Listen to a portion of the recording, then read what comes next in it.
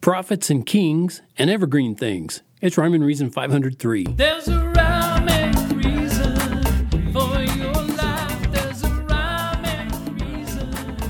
Hey there, Tony here. How you doing today? I hope today finds you sunny and bright. Or if you need the rain, I hope you get that too. Okay? Thank you so much for tuning in. I'm glad you're there because if you weren't there, like I said before, I'd be talking to myself. Kind of feels like that anyway when you're recording an episode. But I know you're out there listening. I know you're tuning in, and it makes the world of difference to me to know that you've taken some time out of your day to have me in your earbuds or whatever you listen to. Whatever you listen to this on, and so I'm going to get right to the topic of prophets and kings. Do you ever wish you were one of those? You know, they have a lot of those in the Bible and other books that they have written about, prophets and kings. But if you just kind of sit back and close your eyes and imagine that you're one of those, and, you know, just all the good life that went with that, people would jump at your command, and governments and nations would bend their ears to your every word. Wouldn't that be so cool? I mean, power beyond your wildest dreams. Or, then again, maybe prophets and kings don't have it so good after all. If we think about it a little bit here, let's see. Maybe living in a dream world isn't all it's cracked up to be. Maybe, you know. Of course, living in the real world ain't no picnic either, but at least you know where you stand. You do know where you stand, right? I hope you do.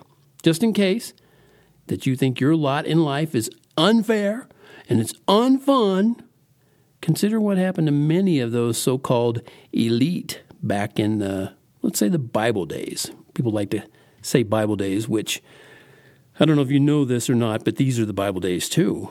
So, but I know what people are talking about when they say Bible days. They're talking about back in the days of Noah and, you know, Abraham and Moses and way, way back.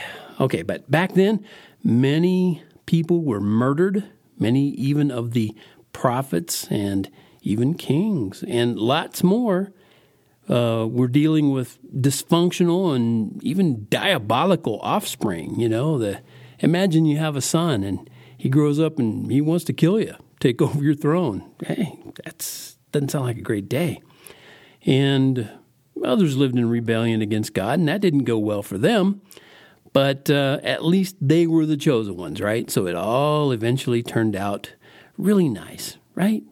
Not so fast. Like I said, many of those guys didn't even do what God chose them to do. In fact, so many of them opposed God. It's almost as if he gave them their own will and didn't plan out their days.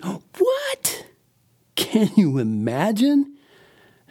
Because we all know that God's exhaustive foreknowledge is clearly seen in how he organized every step of our lives before we were even born, right? You can clearly see that because everything makes so much sense every single day, in every single way, to every single person. That's God. That's obviously God working in the lives of all of us little humans, right? So it makes me wonder, and I hope it makes you wonder, how those guys in those high positions, you know, those prophets and kings, how could they do things that were so contrary to God? If you read in the Bible, you actually get a real good sense of what God's character is like. And these guys in the Bible, they weren't doing things like God would do. Even more than that, why would God allow it? Why wouldn't he just nudge them back, you know, over onto the steps that he had already lined up for them? Why didn't he do that? Maybe your future and my future, maybe the future isn't planned out in every detail. What? There he goes again, crazy talk. And maybe you and I are free to decide where we want to be forever? Oh, stop it. Stop. He's talking crazy over here, Marge. But wait. That means the bad stuff, all that stuff that's going on daily, all that stuff in life that you're reading about right now, you know, even this whole virus thing and protest and rioting and looting. Maybe that's not part of God's ultimate plan. Uh-oh. What if it means the bad stuff are all the consequences of our own bad decisions? Say it ain't so, Joe. Oh, no. But then again, you know what?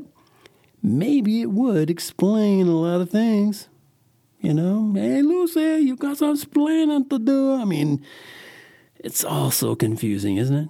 Except it's not. When you find out the words in the Bible show how God is the source of love and he's a risk taker, so he decided to give man, and that's all humans, you know, sorry if that offends you to use the word man to cover everybody, but God decided to give humans, if you want to call us that, the freedom to choose him or not. And as Shakespeare said, therein lies the rub. Even prophets and kings choose him not. Yep, the so-called chosen ones didn't choose God back. But you know what I did? A long time ago, I decided to go with God. And I knew I wanted to be in the presence of love. I can't imagine wanting to be in the presence of anything else. And I found out I could be there forever. Wow, forever in the presence of love. Just take that in for a second. Soak that in. And I've always been grateful and thankful for that ability to choose. I never felt inside my brain that I couldn't do anything else. I never felt that. I always felt like I could choose the direction that I would take for the day. I felt that when I did something wrong, that it was me choosing to do that, not God pushing me in that direction. So that's, typically I like to talk about logic and reason, but your feelings can, it's like gut feeling. It can be right. It can be right. And my feeling that it's on me, that's a right feeling. It's a good feeling to go with. That gut feeling is true because it's based on the logic and the reason that's in the Bible. So prophets would prophesy lies, and kings did despicable things just because they could, and I'm sure they understood how God doesn't use puppet strings to make us behave like a slave and not see how we can be free. No, he's really real. He's a father who can feel, and I want that eternally. Okay, I'll leave you with that rhyme for this time. Hey, rhyme for this time. That rhymed. And I'm going to finish off by letting you know that if you go to TonyFunderburk.com and you look, I believe there's a tab there that says merch, and you click on that, you'll find the cool t-shirt that you can get in your own size and your own choice that says, life has rhyme and reason because God made you. There's a